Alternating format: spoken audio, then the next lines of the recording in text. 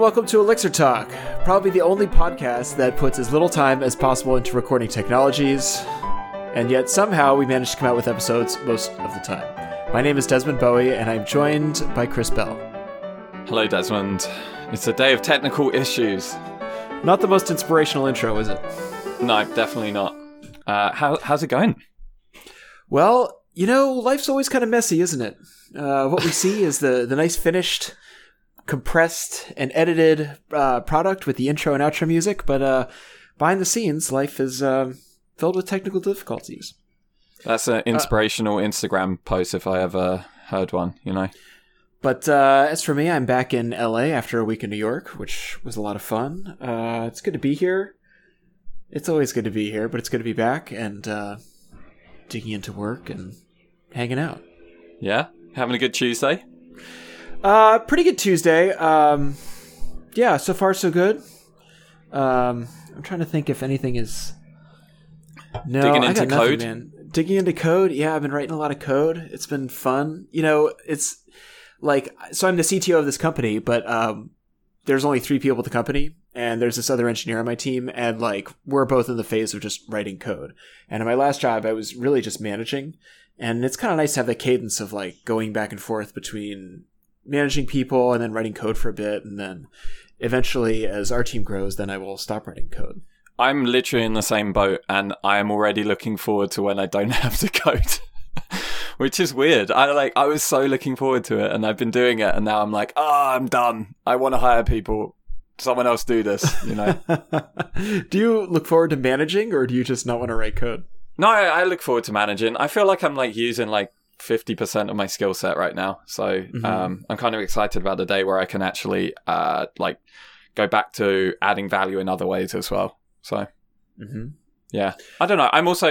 I am very much enjoying the process of writing Elixir day to day again. It's been a real pleasure doing that. But yes, I am also excited about the prospect of growing the company and hiring and growing with a company. So I'm guessing you're kind of in the same boat.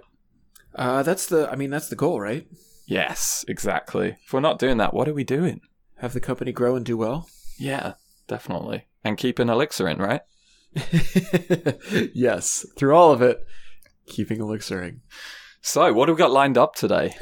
Well, we have a very special guest on the episode, someone who needs no introduction, but I will introduce him anyway. He is a engineer at Dockyard. He's probably a senior engineer at Dockyard. He's creator of a little thing called the Phoenix Framework, which you may have heard of. Please welcome to the show, Chris McCord. Hey guys, thanks for having me on. Hey Chris, it's good to have you back. It's been a while, so... it was like March, I think I was on. Yeah, and we had an exciting time where LiveView was just announced and we managed to like somehow secure you onto the podcast the next day or something, so that was very cool. Well, it wasn't just announced, it was just released. Oh, that's right. Yep. That's right. Yep. Sounds right. Cool. Yeah, well, it's great to have you back. Yeah, excited to be here. It's been a crazy year, 1 year of LiveView. So, I think that's what most people are interested in. It's certainly one of the hot topics around the, I'll say the Phoenix community. So you chatted a little bit about this at ElixirConf, but I want to ask you again, like, what's the last year been like as the journey of LiveView? Yeah, so it's crazy that it's been a year for me already. So I don't know what happened to this past year, but the journey of the past year has been like what I showed off at ElixirConf last year was a prototype that had immediate value and showed promise, but the simplest way I can put it, it was definitely a worse is better approach in all ways. And through the past year, Jose and I and the core team has improved things to the point that we are better than single page apps in certain cases. So I think, the promise, the programming model, what we showed last year was compelling. It had value in some cases, but it was kind of like, had all these caveats. And a year later, I think it demonstrably can be better in certain cases. It still has caveats, obviously, that we've talked about before, and we can get into that. But the last year has really been making it an extremely compelling option, more so than just you don't have to write JavaScript. Like extremely compelling just from on its merits alone, as far as like our optimizations and the kinds of latencies and experiences you can get. Can you dig in a little bit to some of those optimizations and what the process has been like getting it to where it is today? Yeah, so a year ago, I said like it was a worse is better approach because I was essentially, if we think about React as we think about LiveView as kind of like React on the server. Mm-hmm. Every time any data change, we re-render our templates. But what we did last year at ElixirConf was we re-rendered the entire template. So we would send over the wire all the markup for that entire template on any tiny change, and we would evaluate all the Elixir code that was necessary to render that template on any tiny change. So it was extremely expensive on the wire and on the server. And then over the last year, we've added change tracking. So we've been able to only execute the Elixir code that's necessary to be executed based on what data has changed on the server. And then what we put on the wire is the minimal data necessary to actually update the DOM in the browser. So really the optimizations have been all around our change tracking. And the cool thing with that is the end user land code has looks identical to what it looked like a year ago. But now we're able to get, in some cases, better payload optimizations than the best handwritten single page app JSON payload you could write by hand. I guess if for all those listeners who may have been under a rock for the last year, can you explain how LiveView works and therefore how you get that kind of optimization as well? Yeah, so I mentioned LiveView is kind of like this idea of like the React style on the server. So we have templates and they're stateful. And if you change a piece of data for that template, we'll automatically call render, which renders your template. And we kind of have this small little requirement that we just send the updates over the network instead of running the code locally. But it's a very similar programming model if you just kind of treat the network as a some minor detail. So along those lines, what we're able to do with our change tracking is we take your template and we compile it to anywhere. If you're used to using EEX templates, anywhere we see an EEX expression, we will at compile time kind of wrap that in an if condition essentially. So we can say only if so all your Elixir code execution becomes an if check, which is essentially free. So we won't even run the Elixir code for a piece of data if it didn't change. So we optimize on the server as far as your execution time. And then the data that we write on the wire is a tiny payload because we take a look at your template and we split the static and dynamic parts out at compile time. So if you imagine an HTML template, a lot of that is just static markup that we know never changes. Like empirically, if you have a div tag with a class, we know that's never going to change. So we'll just go through and split a template up into its static parts, and then any EEX portions are your dynamic parts. And that's how we're able to make the client aware of this efficient operation, because if we know that the value somewhere in this div changed, we can just send over the wire at this dynamic index, please update this value. So we kind of get it's kind of like virtual DOM on the server, except we are even more efficient than virtual DOM because we're not sending DOM, right? We're not sending HTML over ever after the first payload that gets sent down. It's only after the dynamic values. That makes sense. It's pretty interesting too if you open up your inspector in the browser and you see what's coming over the wire. When you talk about sending over static bits of your HTML and then which sections are dynamic, it's kind of interesting to see like, oh, you really just chop up this string. It could be in the middle of a tag or something if you're using LiveView, like inside of a class name for a div or whatever.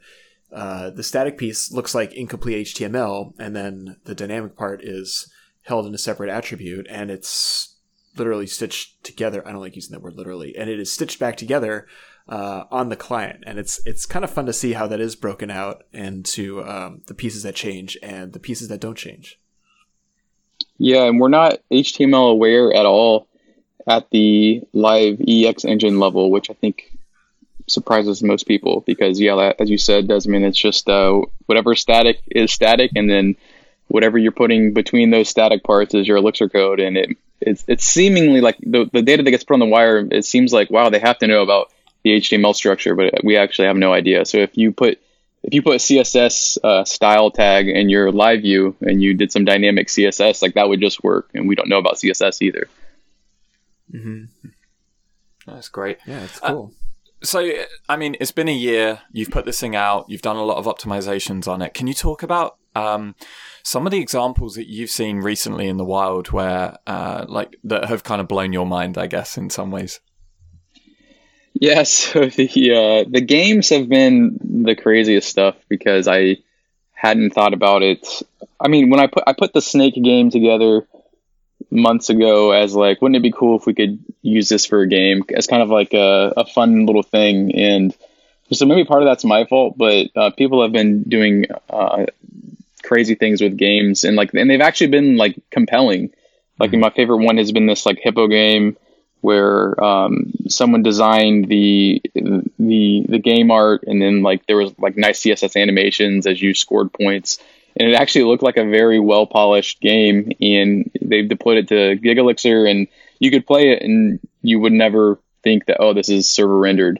You know, it was just like a 2D game that you're moving around on. So obviously there's some limits, but the games have been the coolest. I wouldn't say that it's like that's not my target market per se, but I think that it's neat to see what people are able to accomplish within the programming model. So as far as more practical stuff that we've seen, I mean, a lot of your typical boring business problems are extremely well suited to LiveView, and I think what a lot of us are ultimately building. But we saw a cool talk at ElixirConf. There was a lightning talk about LiveView in healthcare. So they built kind of this multi-step dynamic form for patient outcomes.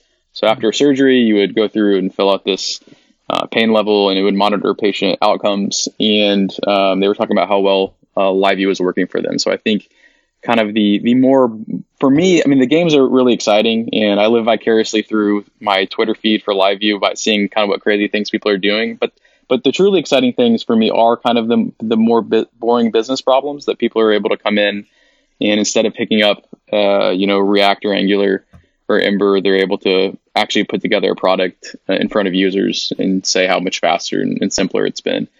I want to call something out there because on a recent episode, Chris Bell and I got into a spirited discussion about LiveView and JavaScript, and Chris made the argument that are we being curmudgeons basically by doing all this work to avoid using this other language? And not to rehash that argument too much here or put words in Chris's mouth, but I've felt for a long time that one of the big benefits is that it's a lot less code to write to do the same stuff. I mean, sure, you can do it in another language. I've seen admin dashboards written in React. I think it's a lot of work, and it takes a long time to build basic features. Like, here's a new table, here's sorting, here's pagination, here's an autocomplete, common things that you see in a lot of these tools, of course, can be done in any way, but are much simpler with this framework.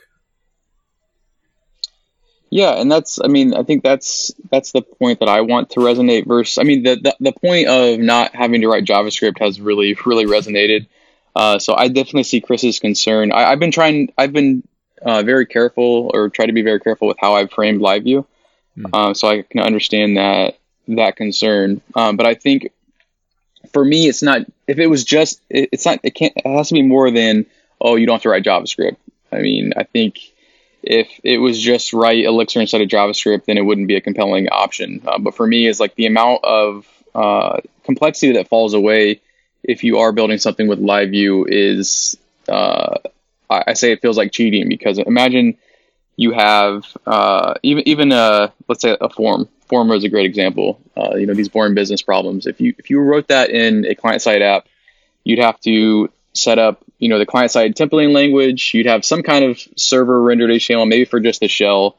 You have to figure out what the payloads look like. You have to figure out, are you using JSON API or using GraphQL? You have to set those files up, determine what to name those files, figure out how to encode your data to the client, the kind of attributes you want to expose and not expose. How do you encode that? Is it over the wire on JSON? And how do you get writes back up? So you have like all these decisions.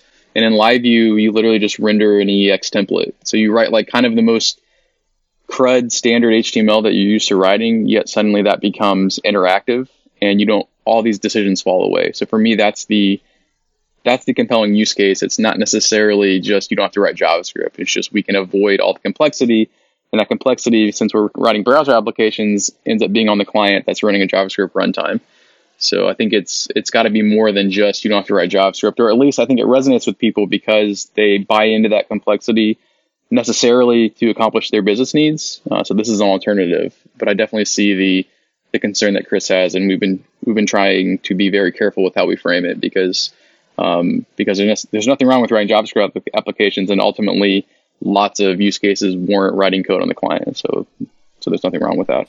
Yeah, I think that was a complaint that I had heard from someone in our community was that, and they'd come from a JavaScript background, and it felt like there was this like, I think people felt concerned that there was this kind of dislike of a language, and it can be off-putting, right? If you're new to a community and you hear everyone around being like, well, actually JavaScript's kind of rubbish, why are you writing that? You should be writing it in Elixir. And I think we do need to be a bit careful about how we frame it. And obviously, Chris, I think your point is spot on. It's like there's much more than just not writing JavaScript, right? We have to have an actually compelling reason why this thing is actually superior, or we believe is superior than writing some of the very like complex stateful client-side applications that we're writing today. And it has to be more than just, I don't like the language, right? Right. And people have been burned by JavaScript. So I think a lot of it comes from, so I think there definitely can be a negative side where you don't want to put down the technology choices of other people, especially that's where they derive their professional fulfillment and income and everything, and they're happy doing it. So I do think that JavaScript solutions do come with their own pain in a lot of cases. I mean, if I just, my own personal experience working at multiple consultancies, like, every client-side app that didn't need to be a client-side app ended up being way more complex, way more expensive for the client, way more expensive for the developer to implement. So I do think that there is one side of it that people have experienced a pain, and whether or not that is the fault of JavaScript or not, I do think some of these potentially negative criticisms are coming from a place of people having experienced this pain. So I think for us, when we pitch LiveView as an alternative, I think it's because it's the level of complexity. I'll go back to that. Like if you imagine client-side validations today, like people adopt client-side JavaScript solutions because they have business problems to solve. And that is a high cost today. I think even if you're a seasoned professional and you've done it 10 to 100 times before, it's a high cost, right? You have to set up all the build tools. You then have to adopt everything we just talked about with figuring out encodings and payloads and client-side logic and the server-side logic. So for us, we're offering an alternative from that, where a lot of that falls away, like let's say 90%, if I had to put a stake on it for client-side validations. Or I showed off infinite scrolling at the conference, and it did require some JavaScript, but it was like 13 lines of JavaScript. So imagine doing that, buying that complexity off your client says, hey, let's add infinite scroll, and you're like, okay, I'm going to put React on this. And then suddenly you go down the rabbit hole of however many weeks to figure out, okay, now we need to get internationalization down, and then go through all that data encoding. But for us, you write 13 lines of JavaScript, some Elixir code that you're used to writing, and you continue shipping features. So you also mentioned better integration with JavaScript in case you do need to pull out the escape hatch. Yeah, we announced, we just call them JavaScript hooks. So it's just like a PHX hook annotation, because you do need to write JavaScript sometimes, especially for like controlled inputs, anything that demands zero latency, where the user's interacting with the UI and you have to write code to react to that. So yeah, we have just a PHX hook annotation that gives you a few callbacks, lifecycle callbacks for that DOM element.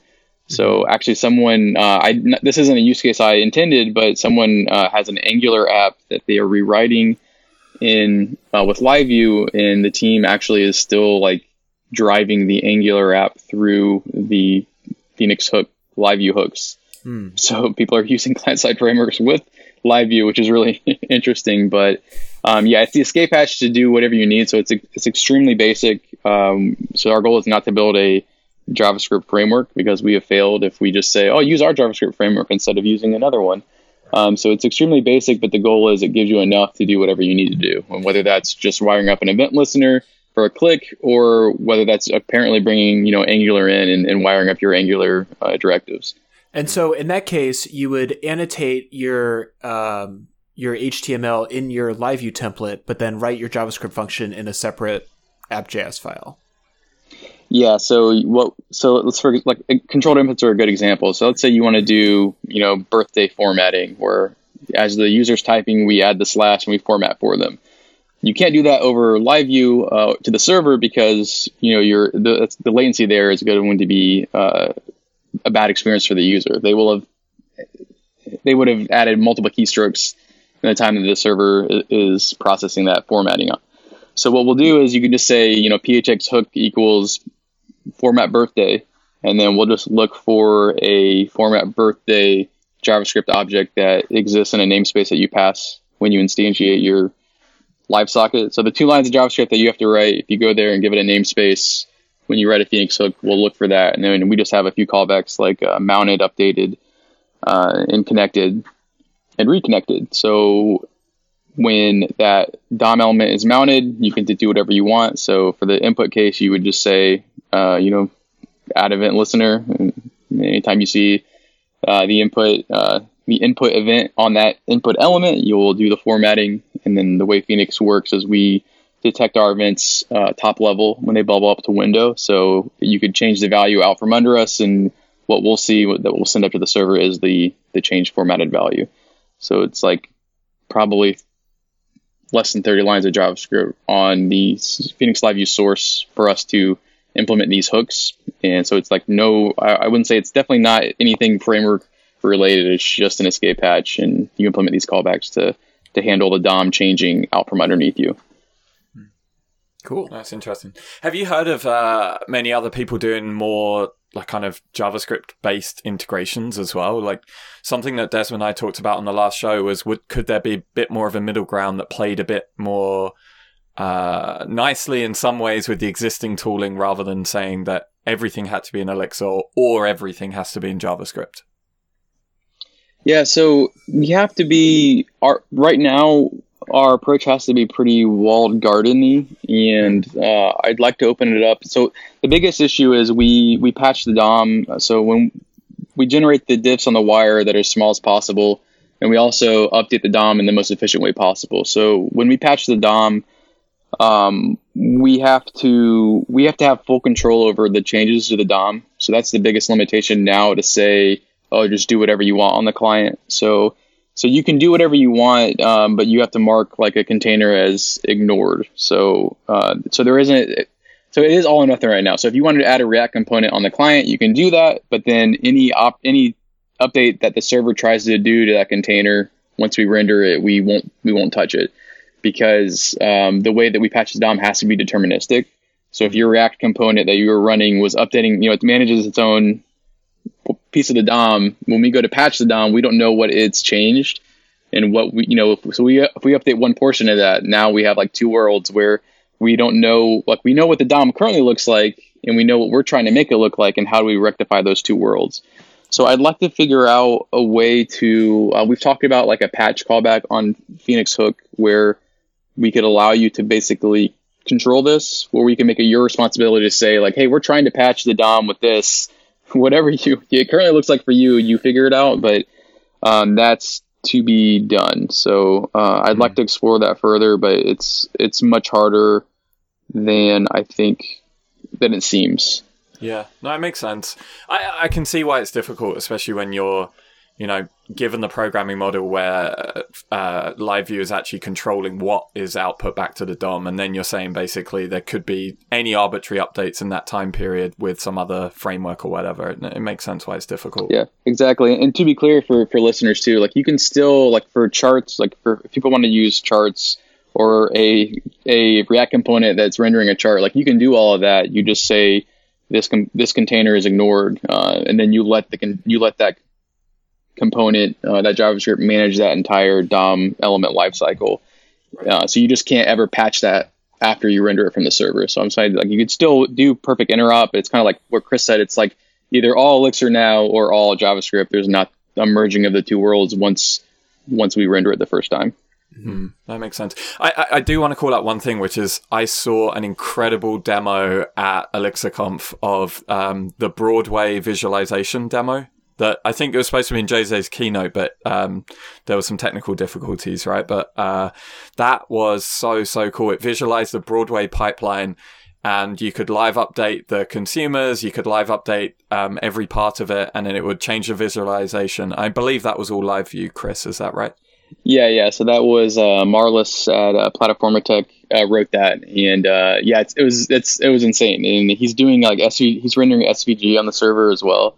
So like he's rendering these seemingly graphical elements that you're like, oh, this has to be client side, and it's all done via LiveView, and it's a extremely compelling use case for LiveView for me, because that's like dashboards are a perfect thing, and especially for that kind of feature set. I mean, it's perfect, and he was able to show off like you can still do things that I think other than textual updates, like he's actually drawing circles and drawing the process tree, and then showing the children, and doing all that actually with server rendered LiveView stuff is really compelling. Yeah, I honestly, it makes me, I don't know if you've listened to this episode, Chris, but we had Dave Thomas on here, and at the MPEX conference this year, he talked about where he wants to see kind of Elixir going, and he talked about this idea about having a bit more of like a Elixir-based control plane where you can dynamically tweak all your supervisor values and do some like more dynamic configuration, and it felt like LiveView could be a really compelling way to build that. So having some window into your system where you can visualize processes. Obviously we have Observer now, and I've seen people port that. And then taking that a step further with having more like number of consumers you have, and you can live tweak those across a cluster or something, like visualize bottlenecks, things like that. I think that could be really, really interesting. Yeah, absolutely. And that's where I kind of said like these more boring problems. I mean, I'm excited to see people push the limits.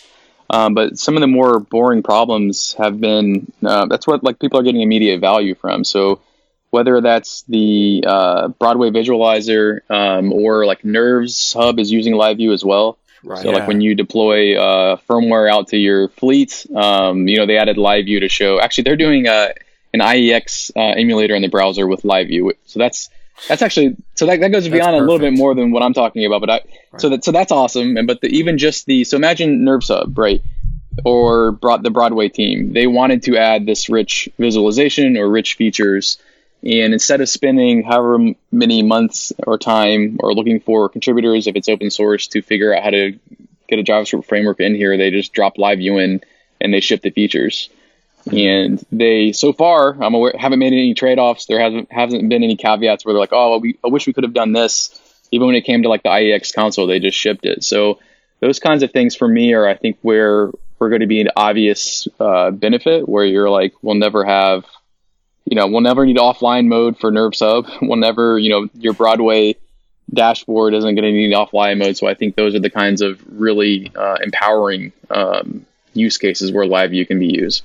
Yeah, I'd love to see a full-featured Observer web interface, and I know someone started on it. And I was going to say it exists, but it's not full-featured. But there is a Observer LiveView. Some of the tabs aren't implemented, but it's on. They deployed it to GigaElixir to find a link. I think that's a great start. I think that should be like maybe not part of Phoenix, but I think it should be kind of right there for every web app, because like it's kind of a pain to connect an observer to a running cluster and then like have it show up locally. I mean, it's been done, sure.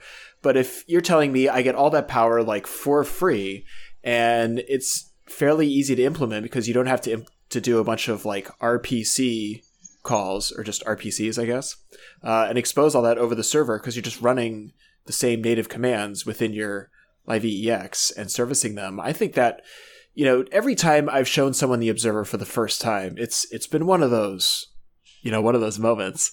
And I think it goes a long way to the like batteries included stories that keep cropping up around here, like particularly Justin's Nerves keynote at ElixirConf about all the stuff you can do with Nerves Hub, and then you can push this out, and we've set it up so that we'll set up your AWS cluster for you, and here's LiveView showing you the progress and all that.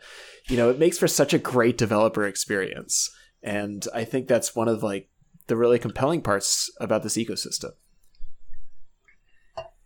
Yeah, I agree, and that's where. So we won't implement Observer, but or all of Observer, but the LiveView telemetry dashboard that I've talked about for probably coming up on a couple of years. But now that we have telemetry in place, surfacing that information using something like LiveView becomes trivial, right? It's just that information's there. You can attach to it from Elixir. So for a LiveView, we would just start up a LiveView, have it attached to telemetry, and then it renders a template every time telemetry tells it that, a new metric is in place. So I think that's extremely exciting to me, and stay tuned on the Phoenix, build-in Phoenix metric front. So that's what we'd like to focus on. So as the next feature.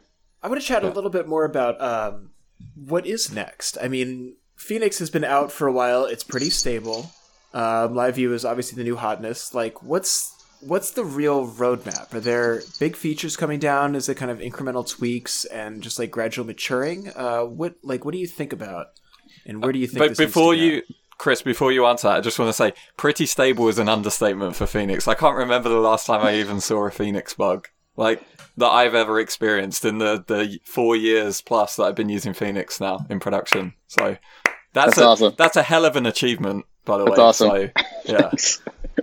Yeah, so that's awesome to hear. Yeah, so what's next? We have, just like Elixir, we have no plans for a 2.0. Like, it'll happen at some point, but everything interesting that's happening in Phoenix is happening outside of core. So whether that's LiveView or PubSub, or even the metrics stuff I talked about, the metrics dashboard will be like a Phoenix telemetry dashboard project. It won't be inside core.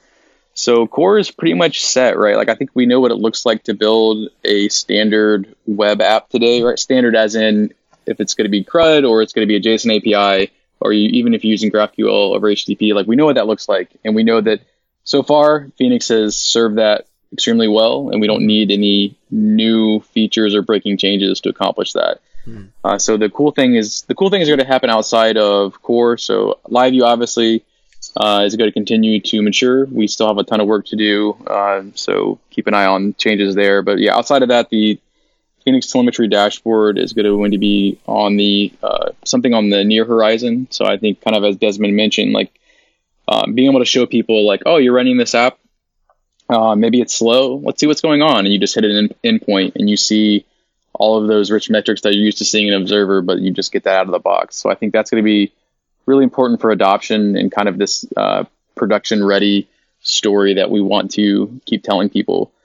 So that's probably the biggest user-facing feature is the telemetry dashboard. And then outside of that, we have some big work that we'd like to put into like a 2.0 of Phoenix PubSub. So most of that will be not like user land breaking changes, but internal PubSub. We have some big optimizations that we'd like to get in place, because it turns out the CRDT that I added to Phoenix Presence ended up not needing to be a full observer move set without tombstones. So there's a lot. That's another topic. But Phoenix PubSub 2.0 is something I'd like to really start focusing on once LiveView gets into a more stable state. I mean, definitely we got a lot of work to do, but I think Phoenix Presence has shown itself to scale well. But we do have clients now that are hitting slowdowns, but up to hundreds of thousands of concurrent users. So it's scaled well, but we're seeing roadblocks, and we've known for some time that like the CRDT that we have could be way faster because we don't need a full CRDT anymore. So I think that's kind of the next big areas of my focus. So outside of that, bug fixes and improvements. Can you touch on a bit more about the CRDT? Because I remember when we talked about that, I remember you talking about that I think that was like ElixirConf 2016, right? When you're talking about the story of implementing presence. Maybe it was 2017, but yeah. So the CRDT, it's called an OR SWAT. There are multiple versions of CRDT. It's not that important, but the important thing is one thing we implemented an OR SWAT, which is an observer move set without tombstones, and what we found out is we actually have a specialized use case where the node that adds the presence entries is the person that adds the entries to the set. They always own those entries, and they're the only ones that ever remove those entries. So the insight that I missed when I implemented the ORSWA is that we never have competing removes, because the only node that ever removes an entry is the node that added it. So that actually removes a lot. Like the observe remove step is like, every time I do a merge with the CRDT, I have to go and actually walk the entire set and figure out if the other node happened to remove one of my items. So we actually don't have to do that at all, because we know that all of my items are secure. So we have a huge optimization there that we can implement, where we just don't have to observe the removes, because we know that they didn't remove anything. So it should speed things up considerably. No, that makes sense. Is that just because of the fact that you're connecting to a socket which is always just on one node anyway? Is that exactly. So like the presence for that user, the presence for that individual presence. So the user could have presences across the cluster, but the node that added that presence for me connected to that server is always going to own that. And then when I disconnect, they drop it and replicate that. No one else is ever going to remove it out from underneath them. So that was the insight. So we still need like logical clocks, and we still need pieces of what we have. We just don't need a full-on CRDT. No, that makes sense. That's great to hear. There's some more room for optimization in there as well. Obviously, if everything was perfect, what would you have to do? So that's right. No, it's honestly, it's awesome to hear like the improvements in Phoenix here. I was going to say it's very.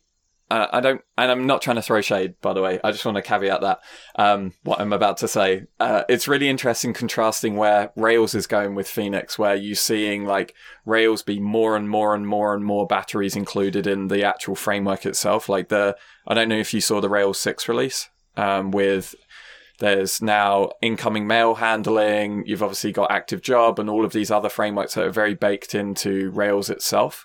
And it feels like, I like the simplicity of Phoenix and where it's staying, and then using everything in like user land and library land to do all of these extensions instead of bundling it all into the core. Because I mean, it's very hard to say that you need all of these things just to get going, right? I think for me, it seems like, sorry, go on, Chris. Yeah, it's a balance. I mean, I do think, it's definitely a balance. And I think Rails has shown that there is a level of success in providing a lot out of the box. And I think, and like, I'll preface it like Chris prefaced it, not trying to throw shade, but I do think the JavaScript community, a lot of the frameworks there have been on the opposite end of the spectrum where, so I think on Rails, we see that they had, I think a lot of people would agree they had too much, right? And then I think you have the JavaScript community that says, oh, we're so extensible, we're micro frameworks, you can just bring, we have a library for everything you need, you just add the dependencies and bring your own tools. And I think that also has its own caveats where no one has best practices, and when you try to get anything to interop, everything's changing out from underneath you. So I think that there is a balance between there, and hopefully we strike that balance. I do think a lot of people probably think that we include too much out of the box. So I battle, this is my own battle too with, whether channels should be part of Phoenix or not. So yeah, that's a big conversation, but I do think that there's two ends of the spectrum. And I think we try to land on like the 80% use case for people. So we want to be batteries included, but we don't want to be anything and everything under the sun, especially because we don't need to be, right? We can. Yeah, totally. It's interesting because like JavaScript frameworks generally don't stick around long enough to get all the batteries included. So I think that's part of it. But also, whenever I hear people saying, oh, well, Elixir doesn't have library X, Y, or Z, it's like, okay, well, how long would it take you to write that? A day, maybe two. And if I'm pulling a library that I've never used before off the internet, it takes me, maybe not 2 days, but it takes me a fair chunk of time to figure out how to use it in the first place, which does not include time spent later on finding bugs or getting tripped up by something I didn't expect because I didn't write that. So that argument never really held a lot of weight with me. I mean, maybe 5 years ago it did, when there really was a dearth of common libraries. But today, I don't know what's lacking. Yeah, it's out of the box experience. I mean, so I have to be careful how I phrase this. So as far as like whether we include the dashboard stuff in a mixed Phoenix new application, we know that LiveView is a separate library. We know that this Phoenix telemetry dashboard is a separate library, but as far as what we include when you run mixed Phoenix new is to be determined. And I do think that folks, if we do include in either of those two things in your depths list, people will throw their arms up, and a lot of people will be happy. A lot of people will throw their arms up. So, I definitely try not to. I don't drive my decisions based on the community, the whims of the vocal minority. But I do try to figure out, what's going to be the thing that most people need. I do think metrics and kind of this insight into running systems is something that everyone needs when they deploy an application. So that might be something out of the box. But I think what Rails has shown, we threw shade at them a little bit, but I do think, they have been successful, and large part of their success has been because they provided so much out of the box. So this isn't to say that every decision they've made is right, but I just want to be clear that I think as far as how to market a framework and how to get success in open source, they've just demonstrably, killed it in the Ruby ecosystem. So I think we can learn a lot from what they've done. If you look at Phoenix, right, we've learned a lot of from what Rails has done successfully. And then, myself and Jose have also learned where we both got burnt with Rails, and we tried to basically apply the good and learn from the bad. No, absolutely. I think, like, on that note, I think the telemetry stuff sounds fantastic, and it feels like a bit of a differentiator as well. Like, I can't think of another framework that you get that necessarily just out of the box that easily. Correct me if I'm wrong, Chris. But so there's some Java ones. So there's a Java drop wizard framework, and we kind of are inspired by. That's where kind of this telemetry, building telemetry started before telemetry existed. But we wanted to do what Drop Wizard did, where you're just out of the box. You had all of these insights, metrics, gauges in the system. And to do that, we needed a library that kind of all the other libraries in the ecosystem use. So that's kind of where telemetry fell out. But outside of the Java, a couple Java frameworks, I'm not aware of one that focuses on that out of the box. And I do think it's a critical kind of missing piece. Yeah, absolutely. And like the thing is with all of those integrations, you kind of made this point, it's like finding the balance between what needs to be there to get going for beginners or what you just need for like getting started. And then it just needs to be easy to get rid of if you don't need it anymore, right? Like that's the other principle that needs to be applied here, which is like it should be easy to delete that kind of thing. Yes, you delete one file or one line in your mix steps and you're done. Yeah, and I felt like that with channels, honestly. I know people are like, so I know people with channels are like, oh, it's in there and out of the box, but it's so easy to get rid of if you don't need it. So it's one directory. The code isn't that large, and the thing is, by leaving channels in core, one, it provided no benefit to extract other than to accommodate the people that were complaining that the channel module existed. You know what I mean? There was actually no reason to extract it, and by leaving it in core, it actually allowed us to ship things like LiveView and do presence. So there was so I'm glad we left it, and we don't just extract things just to extract them. It's like it has to make sense. And one thing we could extract in the future, just along these lines, is one thing that does make sense is the Phoenix view and template layer, because people want to render like email templates, and they're like, oh, well, I have to depend on all of Phoenix. So for me, it's like, oh yeah, that's an obvious yes, we should. Here's a use case where you need to use this on its own. We'll extract it. But other than that, channels is to me a vital part of real time. Is a vital part of the web, so it's staying in core. Yeah, there's also not a big cost to dragging these things around or keeping them in your system if you're not using them, as opposed to, I think we've all experienced the Rails app that gets slower and slower to start up. Not a problem for us. Yeah. Have you been looking at any ideas from things like Darklang or anything like that? Have you seen some of those things recently? So just on the sidelines, so I haven't really seen, so Dark's idea, other than being this fully closed ecosystem, as far as for me, it looks like, correct me if I'm wrong, it was like what Heroku wanted to be initially, where it's like you have the editor, you have everything packaged up in the ecosystem, and you get to deploy your code. And then Heroku kind of pivoted to just a deployment platform. So I think it looks neat. For me, I have only been kind of watching it from the sidelines, so I don't know that other than their editor looks compelling, where you're building out, the editor's helping you build the web application, but I haven't really seen anything outside of that has inspired me for we could add this to Phoenix.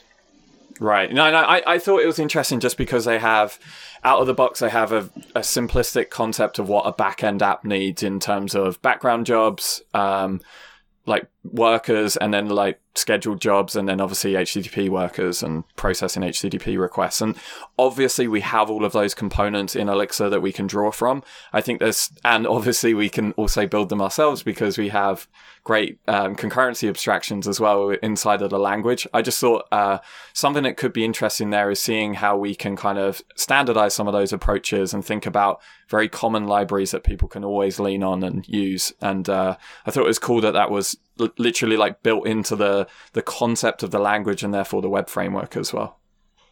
Yeah, I'll take this point to plug Oben. You heard of Oben, OBAN? Yeah, it's a Elixir job library that I've been pretty excited by.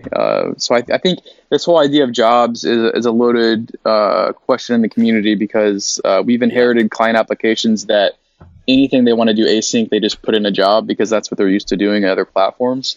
So you have one side of the community that says you never need background persistent jobs, and then you just put it in a gen server, and then you have use cases that like you absolutely need some kind of durable retriable job. So you kind of have the people that have this use case get told that like they're wrong and they shouldn't be doing it, even though they have a real use case. So I think Oben, for me, is what I've been pointing people towards. Like I've checked the project out. We're using it on some client projects, and they're doing things in the correct way, let's say, because job processing and mixture jobs are retried, and unique jobs are truly unique is a hard problem that you want to be. Definitely. If you're processing payments or even just sending emails, right, you want to be sure that you're only going to run that once. So Oben for me has been looks seriously well constructed. So that's kind of what I've been pointing people towards. So maybe we standardize on Oben for if you need jobs, use Oben. It's backed by Postgres as well, so no extra, or Postgres by default, but no extra Redis dependency or whatnot. That's cool. Yeah, I did see you getting involved a little bit into Oben. I've also been checking it out because I had that need very recently as well. So we will put a link to that in the show notes so everyone else can check it out as well. Chris, I want to get your feedback on the Lumen project. Obviously, you're pretty close to the folks working on that. How do you see that going forward, and how do you think that plays into Phoenix and LiveView? Yeah, so the joke has been, so obviously we've known internally at Dockyard about Lumen for many months now that we've been working on it. But the joke has always been internally that, the people still used to and continue to troll me with what about offline for LiveView. So the joke for months has been like, at ElixirConf, we would just announce like offline support. It landed because, Lumen gives us now you can just, your live users run on the client. So to be clear, that's not in place, or we don't have any plans for that. But anyway, this is all to say, like, we're really excited, or I'm really excited about Lumen in general. I think it remains to be seen what it looks like to write a truly client-side app in Elixir. So as Brian talked about in his keynote, Lumen is the runtime in getting Elixir in the browser and having that work. And simultaneously, now that we see that it's viable, payload wise, I think they're looking at, so it's early as far as the optimizations, but we're looking at like existing JavaScript framework payload sizes to get Elixir and all of the Lumen VM running in the browser. So now that we can see that this is a workable solution, now we can say, like, what does it actually look like to write an Elixir app in the browser? And that has to make sense. So I think I'm incredibly excited about Lumen on the browser, but we need to show now that we can get Elixir in the browser, this is all the benefits that you can get. Like, it kind of similar to LiveView. It can't just be, oh, you can write Elixir instead of JavaScript line for line. Like, that can't be our selling point. It has to be like, this is what it looks like, and these are the benefits that you get. And kind of like, if you look at what Boyd is doing with Scenic, the way he pitched Scenic for writing UIs, I think all of those merits will apply to us and set us up uniquely as far as, like, you want isolation in a UI, you want concurrency in a UI, you don't want to have this main thread that blocks everything. So I think we have Lumen is going to give us the unique opportunity to see this kind of neat benefit of running Elixir on the client, but we have a lot of work and a lot of, I think, investment from the community to figure out what that looks like. So we're working on the runtime and the language, and assuming we have that and that's a workable solution, now it's time to actually see what what we can put together on top of that. So I think that was a very long answer, but that's my take. So that's for the browser. And then outside of the browser, so the goal for Lumen is to get Elixir in the browser, right? But then kind of this side goal that the happy accident is we can also run a new runtime on the server as well. So in an effort to get Elixir running in the browser, they have kind of accidentally solved the deployment problem, quote unquote, in Elixir, where you can get single binary executables that you can deploy. So that to me is also kind of this happy accident that's almost equally compelling as running Elixir in the browser, that we may be able to get Elixir in places that we previously couldn't compete. You have like companies like Cloudflare and others running JavaScript runtimes, WASM on the edge, quote unquote on the edge, so to speak, where we just couldn't compete before. But now we can get Lumen in a place where you can actually put Elixir in all these other places that Go and Rust and JavaScript are running. Then I think that's really exciting to me as well. Yeah, I just want to plus one that. That was something, so we had the guys on the podcast and they talked about, and it was a reason that I didn't actually think about why Lumen should exist as well, is like all of these other languages also have a solution to this, and therefore like we should too, right? Like it makes Elixir more compelling overall if we can talk about how we can now run it not just on the server, but also in places where you might not have considered it, like as a WASM executable. But there's trade-offs to that, because they're giving up things like hot code loading. They're giving up having multiple versions of modules in memory. There are some trade-offs there. And I don't know what, releases give you a bunch of tools for working with the running system, connecting to a cluster, configuring the release. I don't know what the single binary output will look like, if it will give you some of those same tools. I assume that they will have something similar, because it would be a lot less useful if they didn't. But it's nice to have at least another story. I get that people dig the drop the file on the server, hit run, and then you're off to the races. But I think there is still a place for releases for systems that never go down. Yeah, absolutely. I will say, though, that the vast majority of our client projects don't use releases, and the clients are happy to deploy that way. And in fact, most of our clients, they just have an existing deployment pipeline, and they just want to drop it in a Docker container and run it, and just kill the container and restart it on doing a rolling and deploy. So I think I do think it's a caveat, but I do think so far what we've seen is releases have been an exception to the rule, and maybe that will change.